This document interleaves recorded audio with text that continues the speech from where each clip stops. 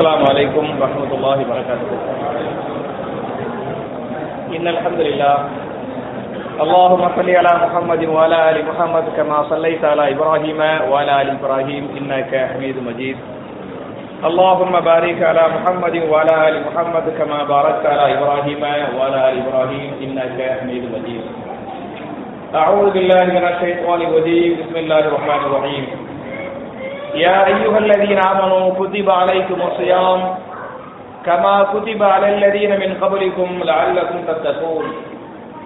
قال رسول الله صلى الله عليه وسلم يا باغي الخير أقبل ويا باغي الشر أدبر. رواه الترمذي.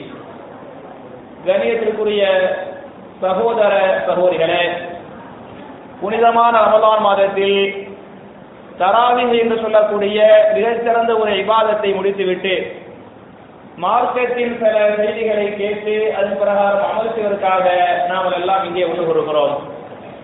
இப்படிப்பட்ட நல்ல சந்தர்ப்பத்தில் நபி வழியும் நம் நிலையும் என்ற தலைப்பில் நாம் பல்வேறு நாட்களாக பார்த்து கொண்டிருக்கிறோம். அதுல நம்ம நேற்று என்ன பார்த்துருக்கிறோம் அப்படின்னு சொன்னா, ரசூலுல்லாஹி ஸல்லல்லாஹு அலைஹி வஸல்லம் எவ்வளவு வார்த்தைகளால துஆ செஞ்சாங்க இல்லையா?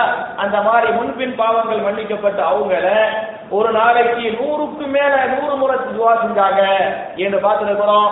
நிறைய வார்த்தைகளால தௌபா செஞ்சாங்க என்று பார்த்துருக்கிறோம். இதெல்லாம் நம்ம ஏற்கனவே பார்த்த பழைய பாடங்கள்.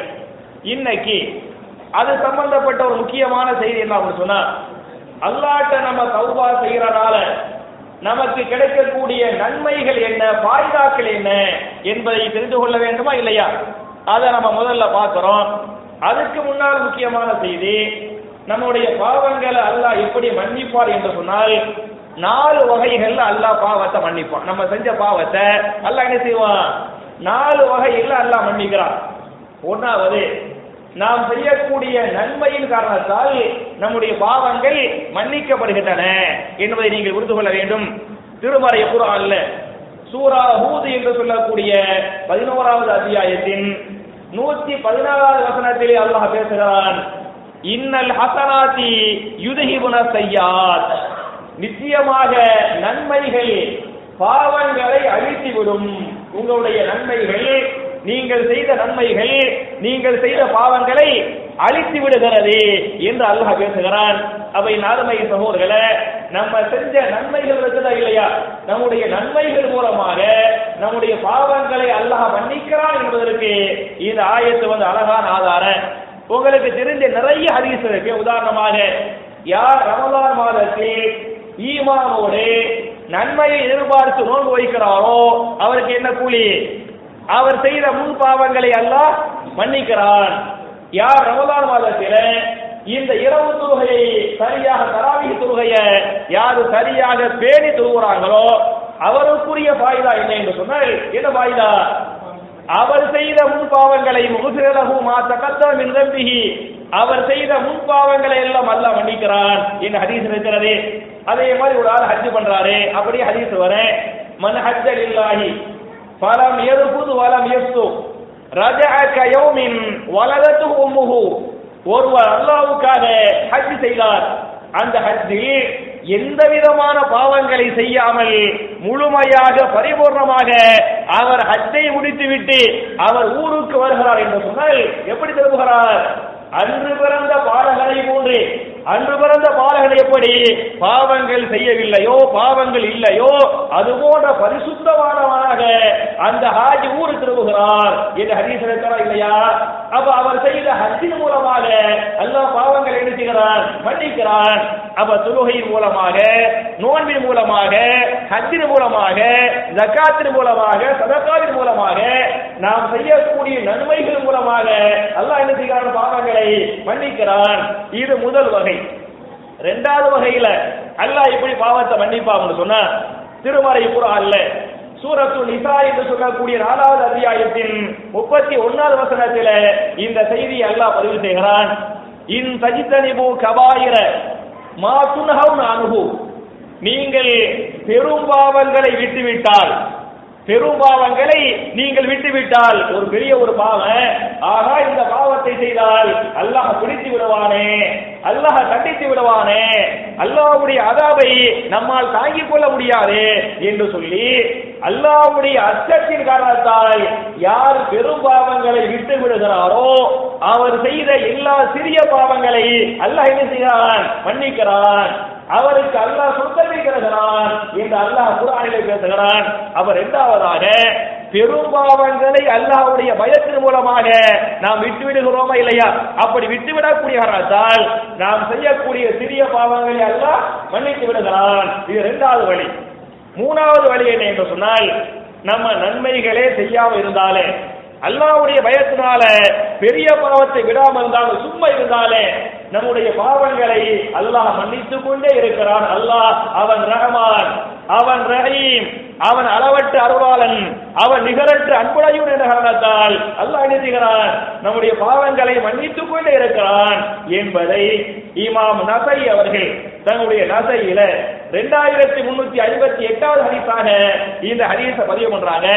நபிகள் நாயகம் ஸல்லல்லாஹு அலைஹி வஸல்லம் ஒவ்வொரு வாரமும் 2 நாள் நோன்பு வைப்பாங்க இல்லையா? வார திங்கட்கிழமை, வார வியாழக்கிழமை செய்வாங்க, நோன்பு வைப்பாங்க. அதுக்கு என்ன காரணம் சொல்றாங்கன்னு சொன்னா, சூரதுல் அமாலு இலல்லாஹ், நாம் செய்த அமல்கள் அந்த ஒவ்வொரு வார திங்கட்கிழமை வியாழக்கிழமை அல்லாஹ்விடத்தில் சமர்ப்பிக்கப்படுகிறது. நம்ம செஞ்ச நன்மைகளை, நம்ம செஞ்ச தீமைகளை மலக்குகள் என்ன செய்யறாங்க? அல்லாஹ்ட்ட திங்கட்கிழமை வியாழக்கிழமை அல்லாஹ்ட்ட சமர்ப்பணம் பண்றாங்க. அப்படி சமர்ப்பிக்கப்படுகிற போது நான் ஒரு இபாதத்து செய்த வண்ணமாக இருக்க வேண்டும். ரசூலுல்லாஹ்வுடைய இபாதத்துகளையே மலக்குகள் அல்லாஹ்ட்ட கொண்டு போய் காட்டுவாங்களே இல்லையா? அப்ப ரசூலுல்லாஹ் ஆசைப்படுறாங்க, நான் இபாதத்து செய்த வண்ணமாக இருக்க வேண்டும். தூங்குறது என்று சொன்ன ஒரு 5 நிமிஷம் 10 நிமிஷம் இல்லையா? அதே மாதிரி சதக்கா என்ன கொடுத்தா முடிஞ்சு போயிடுச்சு.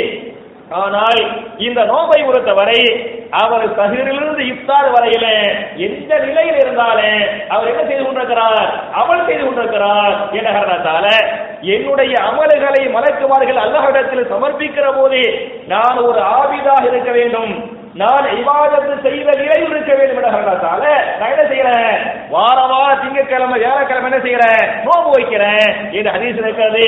அந்த வார திங்கட்கிழமை ஒவ்வொரு வார வியாழக்கிழமை அல்லாஹ் ரப்பல் ஆலமீன் அடியாருடைய பாவங்களை மன்னிப்பான். வார திங்கட்கிழமை ஆயிட்டா வியாழக்கிழமை ஆயிட்டா அல்லாஹ் என்ன செய்வானா? நம்முடைய பாவங்களை அல்லாஹ் மன்னிப்பான்.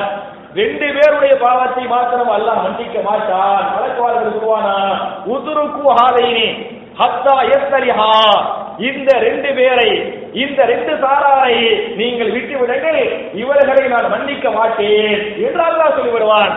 எந்த அந்த 2 சாரார்? ஒன்னாவது யார் என்று சொன்னால், மன் யுஷ்ரிகு பில்லாஹ், யார் அல்லாஹ்வுக்கு இணை வைக்கிறாரோ, யார் ஷிர்க் செய்கிறாரோ அவருடைய பாவத்தை அல்லாஹ் என்ன செய்ய மாட்டான்? மன்னிக்க மாட்டான். 2வது யார் என்று சொன்னால், பகைமையின் மூலமாக யார் சண்டை போட்டுக்கொண்டு விழுந்து விட்டார்களோ, ஒருவரோடு ஒருவர் பேசவில்லையோ அவங்களோடு அல்லாஹ் மனது சொல்லுவான். அல்லாஹ் சொல்லுவானா, இந்த 2 பேரையும் நீங்கள் விட்டு விடுங்கள், இந்த 2 பேரையும் நான் மன்னிக்க மாட்டேன்.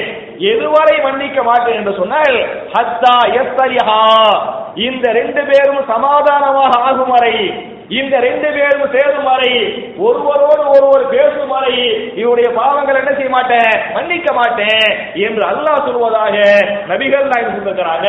அவை நார்மை சகோதரர்களே, அப்ப அல்லாஹ் என்ன செய்யறான்? நம்ம ஒண்ணுமே செய்யாம இருந்தாலே திங்கட்கிழமை பாவங்களை மன்னிக்கிறான், வியாழக்கிழமை பாவங்களை மன்னிக்கிறான். அதே மாதிரி ரமலான் மாதம் வந்து விட்டால் அந்த மாதம் முழுக்க அல்லாஹ் என்ன செய்வானா? பாவங்களை நம்ம அல்லாஹ்விடத்திலே தௌபா செய்யாமல் இருந்தாலும் ரமலான் மாதம் வந்து விட்டால் இன்னென்ன அடியாருடைய பாவங்களை நான் மன்னித்து விட்டேன் என்று மலக்குமார்களிடத்தில் அல்லாஹ் அறிவிப்பு செய்வதாக இமாம் திருமிதி பதிவு கொண்டிருக்கிறாங்க. அப்ப ரமலான் மாதத்தில நம்முடைய பாவங்களை பாவ மன்னிப்பு கேட்காமலேயே அல்லாஹ் மன்னித்துக் கொண்டிருக்கிறான். அதே மாதிரி அரபாவுடைய நாள் யௌமுல் அரபா, துல்ஹஜ் 9 அரபாவுடைய அன்றைக்கு நாம் மன்னிப்பு கேட்காமலேயே அல்லாஹ் என்ன செய்கிறான்? நம்முடைய பாவங்களை மன்னிக்கிறான். அப்ப அரபாவுடைய நாளே ரமலான் மாதம் திங்கட்கிழமை வியாழக்கிழமை நம்ம அல்லாஹ்ட்ட தௌபா செய்யாமையே மன்னிப்பான். இது அல்லாஹ்வுடைய மூணாவது பாலிசி. சரியா? 4வது என்ன அப்படின்னு சொன்னா, நம்ம அல்லாஹ்ட்ட மன்னிப்பு கேட்கிறோமா இல்லையா, தௌபா செய்யறோமா இல்லையா? நம்ம நேற்று பார்த்துக்கிற என்னென்ன வார்த்தைகள் தௌபா செய்யணும் என்கிற பார்த்துட்டு இருக்கிறோம். நம்ம அல்லாஹ்ட்ட தௌபா செய்யும் போது நம்முடைய பாவங்களை அல்லாஹ் மன்னிப்பான். இது நாலாவது. நம்ம அல்லாஹ்ட்ட தௌபா செய்யும் போது நம்ம செஞ்ச எல்லா பாவத்தையும் அல்லாஹ் மன்னிப்பான். எல்லா பாவத்துக்கு அல்லாஹ்ட்ட தௌபா செய்யணுங்கிறதுக்கு என்ன ஆதாரம் என்று சொன்னால், திருமறை குர்ஆன்ல சூரத்து நூர் என்று சொல்லக்கூடிய 24வது அத்தியாயத்தின் 31வது வசனத்தில் அல்லாஹ் பேசுகிறான், தூபு இலல்லாஹி ஜமீஅன் அய்யுஹல் முஃமினூன லஅல்லகும் துஃப்லிஹூன். ஈமான் கொண்டவர்களே, நீங்கள் செய்த எல்லா பாவங்களுக்கும் நீங்கள் எல்லோரும் அல்லாஹ்விடத்திலே தௌபா செய்யுங்கள். எல்லோரும் தௌபா செய்ய வேண்டும். எல்லா பாவங்களுக்கும் என்ன செய்ய வேண்டும்? தௌபா செய்ய வேண்டும். அப்படி செய்தால் நீங்கள் செய்த பாவங்களை நான் மன்னித்து விடுவேன் என்று திருமறை குர்ஆன்ல இன்னொரு வசனத்தில் சூரத்து ஜுமர் என்று சொல்லக்கூடிய 39வது அத்தியாயத்தின் 53வது வசனத்தில் அல்லாஹ் பேசுகிறான், இன்னல்லாஹ யக்ஃபிரு ذுனூப ஜமீஅன். இன்னல்லாஹ யக்ஃபிரு ذுனூப ஜமீஅன். நீங்கள் செய்த எல்லா பாவங்களையும் ஒரு அடியான் அல்லாஹ்விடத்திலே, யா அல்லாஹ் என்னை மன்னிப்பாயாக, என் மீது அன்பு காட்டுவாயாக, என் மீது கருணை காட்டுவாயாக என்று அல்லாஹ்விடத்திலே கையேந்தி விட்டால், அல்லாஹ்விடத்திலே தௌபா செய்து விட்டால், அவர் செய்த அனைத்து பாவங்களையும் அல்லாஹ் என்ன செய்கிறான்? மன்னிக்கிறான் என்று இந்த வசனம் பேசுகிறது. இதை பற்றி ஒரு ஹதீஸை இமாம் திர்மிதி பதிவு பண்ணிருக்கிறாங்க. ஹதீஸை அறிவிக்கின்ற சஹாபி யார் என்று சொன்னால், அலி பின் அபி தாலிப் ரலியல்லாஹு அன்ஹு. சஹாபி யாரு? அலி பின் அபி தாலிப் ரலியல்லாஹு அன்ஹு. அவங்க சொல்றாங்க, நான் ஹதீஸுகளை மக்களுக்கு அறிவிக்க வேண்டும் என்று சொன்னால் அதை ஹதீஸ் சஹாபாக்களுக்கு அறிவிக்கணும். அவங்க எப்ப அறிவிப்பாங்க? ரசூலுல்லாஹ்ட்ட நேரடியாக ஒரு ஹதீஸை கேட்டா அலி என்ன செய்வாங்க? ஹதீஸை அறிவிப்பாங்க. ஒருவேளை ரசூலுல்லாஹ்ட்ட நேரடியாக அந்த ஹதீஸை அவர் கேட்கவில்லை என்று சொன்னால் வேற ஒரு சஹாபி சொல்றாங்க. உதாரணமாக உஸ்மான் ரலியல்லாஹு அன்ஹு, உமர் பின் கத்தாப் ரலியல்லாஹு அன்ஹு, வேற பல சஹாபாக்கள் சொல்றாங்க. இந்த கொஞ்சம் சவுண்ட் ஜாஸ்தியா இருக்கு, இன்னைக்கு கரெக்டா இருக்கா? சரியா? அப்ப வேற சஹாபாக்கள் அந்த ஹதீஸுகளை அறிவித்தால் இந்த அலிக்கு அந்த ஹதீஸ் தெரியவில்லை என்று சொன்னால் இந்த சஹாபி என்ன செய்வாங்க என்று சொன்னா, அந்த ஹதீஸை மக்களுக்கு அறிவிக்கிறதுக்கு முன்னால இந்த ஹதீஸை இவருக்கு சொன்னார்ல அவர்கிட்ட, அல்லாஹ் மேல சத்தியமா சொல்லுங்க, வல்லாஹி இப்படி ரசூலுல்லாஹ் சொன்னாங்களா, இப்படி சொல்ல நீங்க கேட்டீங்களா? யாரா இருந்தால் சரியா, அவங்களே டைரக்டா கேட்டா அந்த ஹதீஸ் அறிவிப்பாங்க. நேரடியாக கேட்காமல் வேற சஹாபியின் மூலமாக தனக்கு தெரியாத ஒரு ஹதீஸ் விட்டால் என்ன செய்வாங்க? அவங்கள சத்தியம் பண்ண சொல்லுவாங்க. அவர் சத்தியம் செய்தால்தான் அந்த ஹதீஸ் அறிவிப்பாங்க, இல்லாட்டி செய்ய மாட்டாங்க, அறிவிக்க மாட்டாங்க. இதை அவர்கள் தன்னுடைய கொள்கையாக எடுத்துக்கொண்டார்கள். அப்ப அலி பின் அபி தாலிப் ரலியல்லாஹு அன்ஹு சின்ன வயசு சஹாபி. அவங்கள்ட்ட யார் வருவது என்று சொன்னால் வயதில் மூத்த அபூபக்கர் சித்திக் ரலியல்லாஹு அன்ஹு என்ன செய்வாங்க? ஏறக்குறைய வாப்பாவுக்கு மோனுக்குள்ள வயசு. அபூபக்கர் சித்திக் யாரு? வாப்பாவுடைய வயசு. அலி யாருடைய என்ன? மகனுடைய வயசு. அப்ப அபூபக்கர் சித்திக் ரலியல்லாஹு அன்ஹு அலிட்ட வருவாங்க.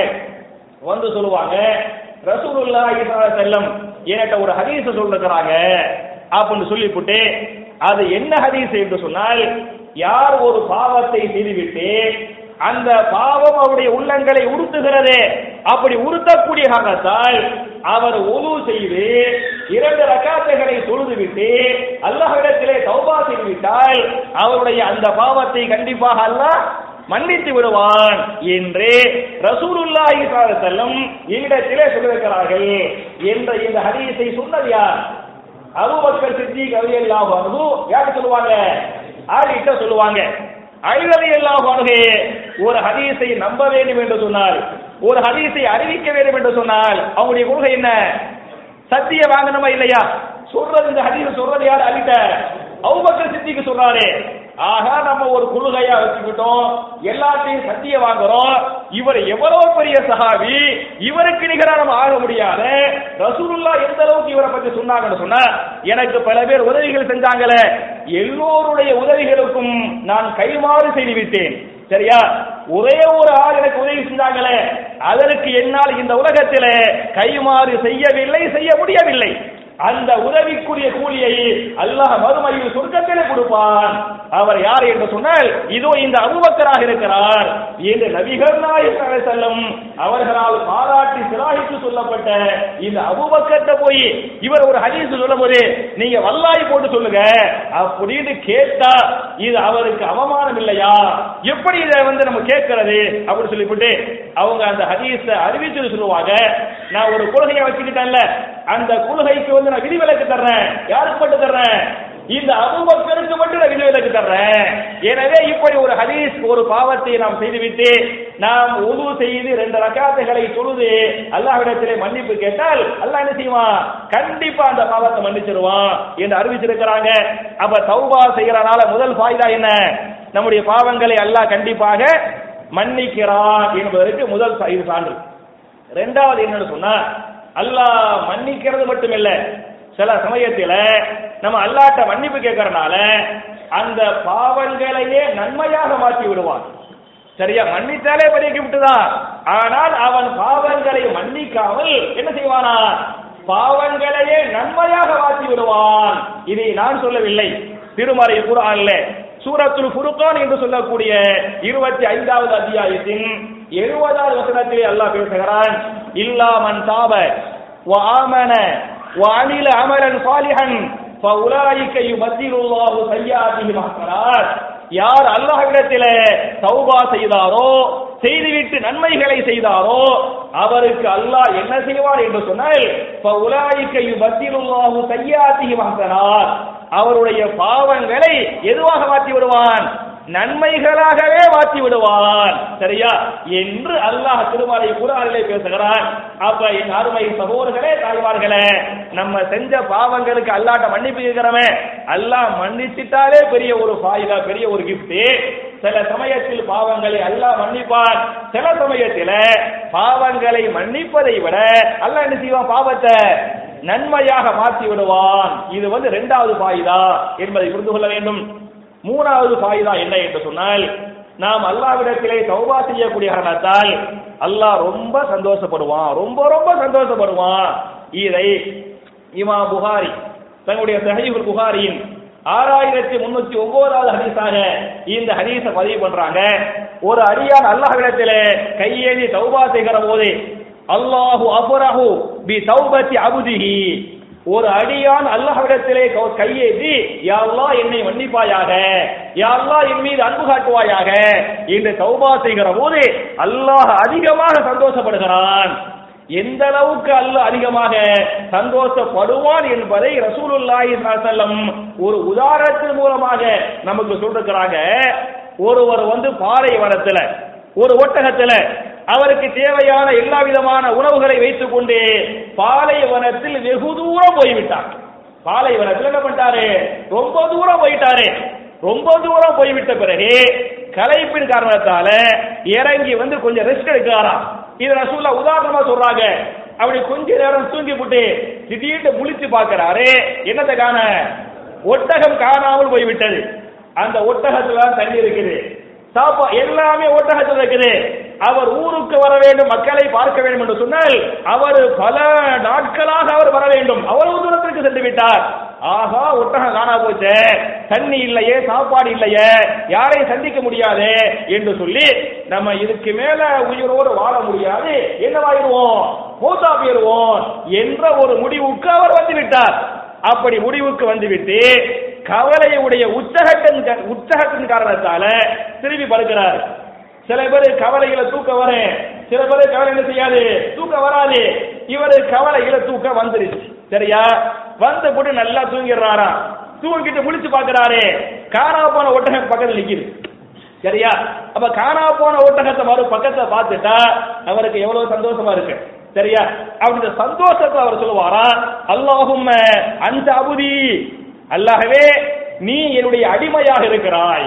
அந்த உச்சகட்ட சந்தோஷத்தில் அவர் சொல்லுவாராம், அல்லாஹும்ம அன்த அபுதி, அல்லாஹ்வே நீ என்னுடைய அடிமையாக இருக்கிறாய். வான ரப்புக்க, உல்டாவா சொல்றாரு, வான ரப்புக்க நான் உடைய ரப்பாக இருக்கிறேன், அளவு ரொம்ப சந்தோஷத்துல என்ன வார்த்தையை பேசுறோம் அந்த மாதிரி தெரியாது. அப்ப அந்த மாதிரி தடுமாறி ஒருவர் பேசுகிறாரே மிகுந்த சந்தோஷத்தின் காரணத்தால் அவர் எவ்வளவு சந்தோஷப்படுறாரோ அதை விட சந்தோஷத்தை அல்லாஹ் ஒரு சமயத்தில் அடைகிறான். எப்ப வருவான்? ஒரு அடியான் அல்லாஹ்விடத்திலே தௌபா செய்கிற போது இந்த மாதிரி அல்லாஹ் சந்தோஷப்படுவான் என்ற ஹதீஸ் இருக்கிறது. அவை அருமை சகோதரர்களே, நபிகள் நாயகம் சொன்ன உதாரணத்து மாதிரி இன்னைக்கு ஒரு உதாரணம் சொல்லணும் அப்படின்னு சொன்ன, ஒரு ஆள் ஒரு தப்பு பண்ணிட்டாரு, போலீஸ் வந்து கைது பண்ணது, குற்றவாளி கூண்டுல ஏத்துறாங்க, ஜெயில வைக்கிறாங்க, நீதிமன்றம் விசாரிக்கிறது, விசாரித்து விட்டு நீதிமன்றம் அவனுக்கு மரண தண்டனை கொடுத்து விட்டது. சரியா? விசாரணை நீதிமன்றம், உயர் நீதிமன்றம், உச்ச நீதிமன்றம் அப்படி என்ன ஒரு டேட்டை போட்டு இந்த டேட்ல வந்து தூக்கணும் என்று ஒரு தீர்ப்பு சொல்லிடுறாங்க. கடைசியா ஜனாதிபதிக்கு என்ன போகும்? கருணை மனு போகும். ஜனாதிபதியும் கருணை மனுவை ஏற்றுக்கொள்ளவில்லை என்று சொன்னால் தூக்கு மேடையில் ஏற்றப்பட்ட ஒருவர் தூக்குடைய கயிறு அவருடைய கழுத்தில் மாற்றப்பட்ட பிறகு திடீரென்று ஜனாதிபதி கருணை காட்டிவிட்டார். அது சுப்ரீம் கோர்ட் என்ன செய்துவிட்டது? இந்த தண்டனையை நிறுத்தி வைத்து விட்டது என்று சொல்லிவிட்டால் தூக்கு மேடையில் ஏற்றப்பட்ட ஒருவர் உனக்கு தூக்கு தண்டனை இல்லை என்று அறிவிக்கப்பட்டு அவர் விடுதலை செய்யப்பட்டால் அவருக்கு எவ்வளவு சந்தோஷம் இருக்குமா இல்லையா? சரியா? அதை விட சந்தோஷத்தை அல்லாஹ் எப்ப பண்ணுவானா? ஒரு அடியான் அல்லாஹ்விடத்தில் மன்னிப்பு கேட்கிறானே அந்த மாதிரி சமயத்தில் அல்லாஹ் ரொம்ப சந்தோஷப்படுவான் என்ற ஹதீஸ் இருக்கிறது. அப்ப என் அருமை சகோதரர்களே, முதல்ல தௌபா செய்யறனால பாவங்களை மன்னிக்கிறான். இரண்டாவது என்ன?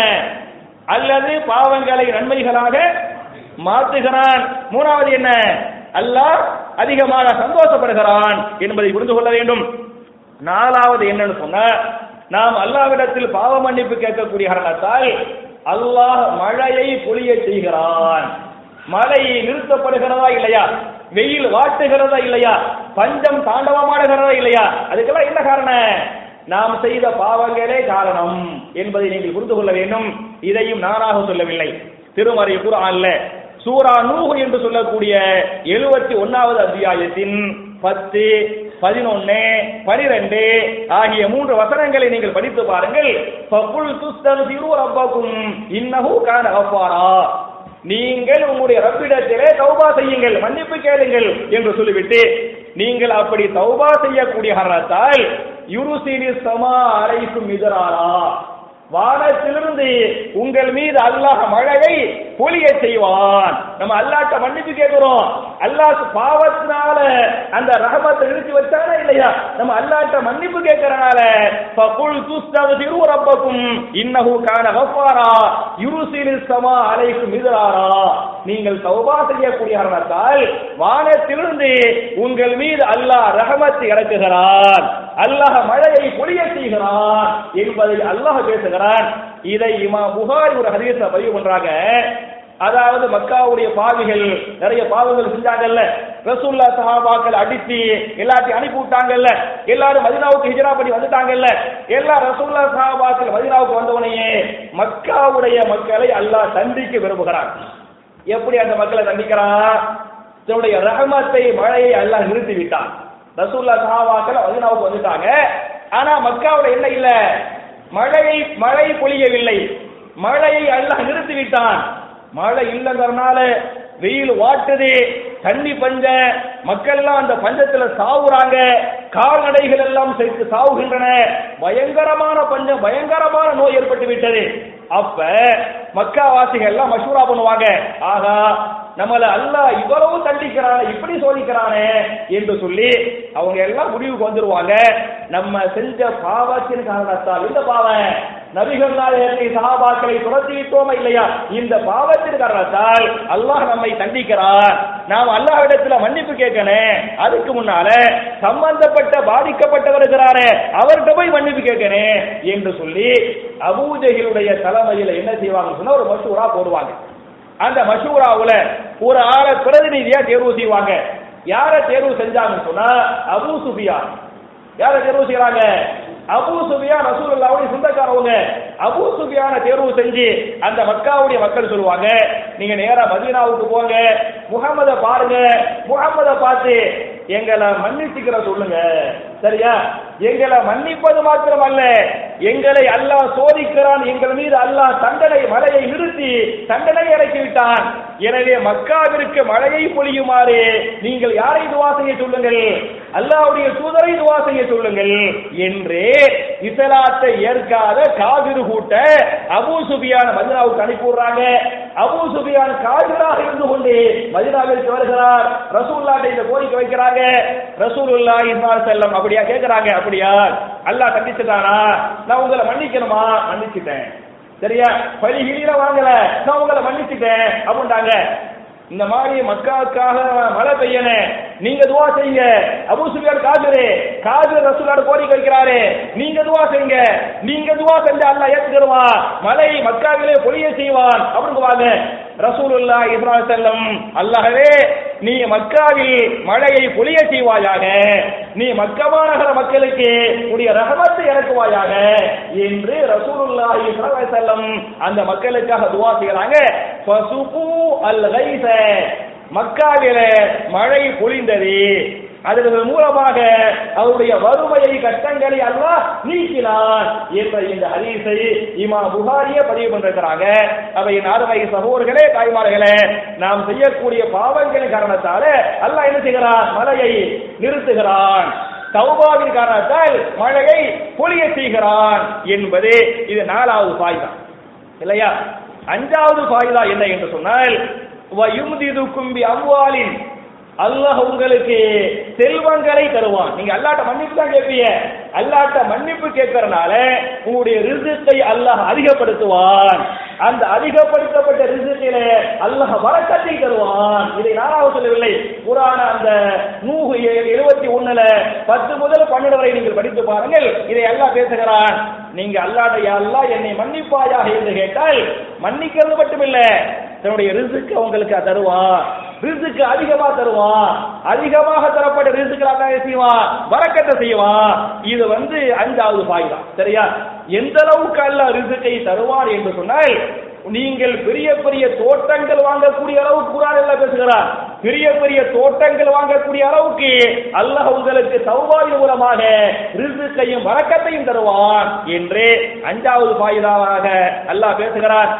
6வது ஃபாயிதா என்ன என்று சொன்னால், வபனீன், பிள்ளை பாக்கியங்களை நான் தருவேன். நீங்கள் தௌபா செய்யுங்கள்.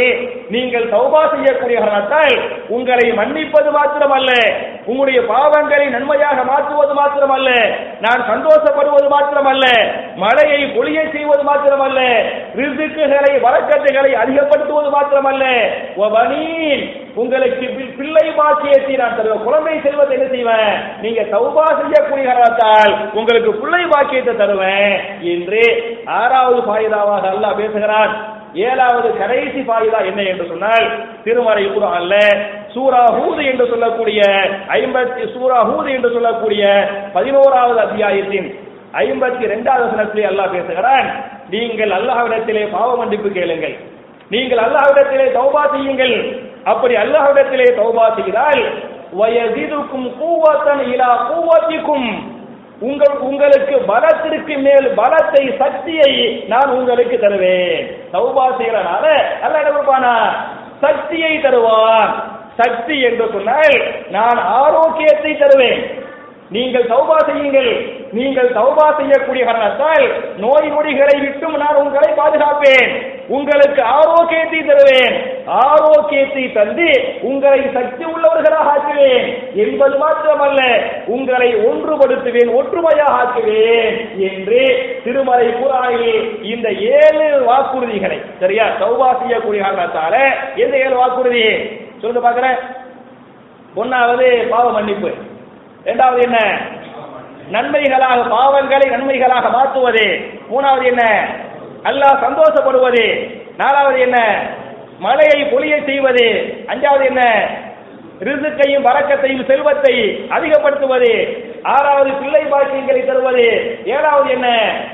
ஆரோக்கியத்தையும் ஒற்றுமையையும் தந்து வயஸிதுக்கும் குவத்தன் இலா குவத்திக்கும், கூவத்திற்கு மேல் கூவத்தை, சக்திக்கு மேல் சக்தியை நான் என்ன செய்வேன்? தௌபாவின் மூலமாக உங்களுக்கு தர காத்திருக்கிறேன் என்று அல்லாஹ் பேசுகிறான். பேசுவது மாத்திரமல்ல, அலா இன்ன வஅதல்லாஹி ஹக்குன், நீங்கள் புரிந்து கொள்ளுங்கள், இது அல்லாஹ்வுடைய வாய்தா, இது அல்லாஹ்வுடைய வாக்குறுதி. இந்த வாக்குறுதி ஹக்குன், உண்மையான வாக்குறுதியாக இருக்கிறது என்று அல்லாஹ் பேசுகிறான். அப்ப என் அருமை சகோதரர்களே, நாம் அல்லாஹ்விடத்தில் அதிகம் அதிகம் தௌபா செய்யக்கூடிய நன்மக்களாக நாம் எல்லோரையும் அல்லாஹ்க்கி இந்த ஃபாயிதாக்கள் உட்பட ஏராளமான ஃபாயிதாக்களை முழுமையாக அனுபவிக்கக்கூடிய நன்மக்களாக நாம் அனைவரையும் அல்லாஹ்க்கி நம்முடைய பாவங்களை மன்னித்து நம்முடைய இபாதத்துகளை அல்லாஹ் அங்கீகரித்து இந்த துனியாவில் இஸ்லாமிய உம்மத்தை பாதுகாக்கப்பட்ட மக்களாக, கண்ணியப்படுத்தப்பட்ட மக்களாக இந்த சமுதாயத்தை அல்லாஹ்க்கி மறுமையில் ஜன்னத்துல் ஃபிர்தௌஸ் என்று சொல்லக்கூடிய சொர்க்கத்தின் வாரிசுகளாக நபிமார்களோடு சஹாபாக்களோடு இதுபோல நாம் அனைவரையும் அல்லாஹ் ஒன்று சேர்த்து வைப்பானாக என்ற துஆவோடு முடிக்கிறேன். ரப்பனா ஆத்தினா ஃபித் துன்யா ஹஸனத்தன் வ ஃபில் ஆখিরাতি ஹஸனா வ கீனா அஸாபன்னார் வ ஆகிரு தஅவானா அல்ஹம்துலில்லாஹி ரப்பில் ஆலமீன். அஸ்ஸலாமு அலைக்கும். சுப்ஹானக அல்லாஹும்ம வ பிஹம்திக அஷ்ஹது அன் லா இலாஹா இல்லா அன்த அஸ்தக்ஃபிருக வ அத்தூபு இலைக்.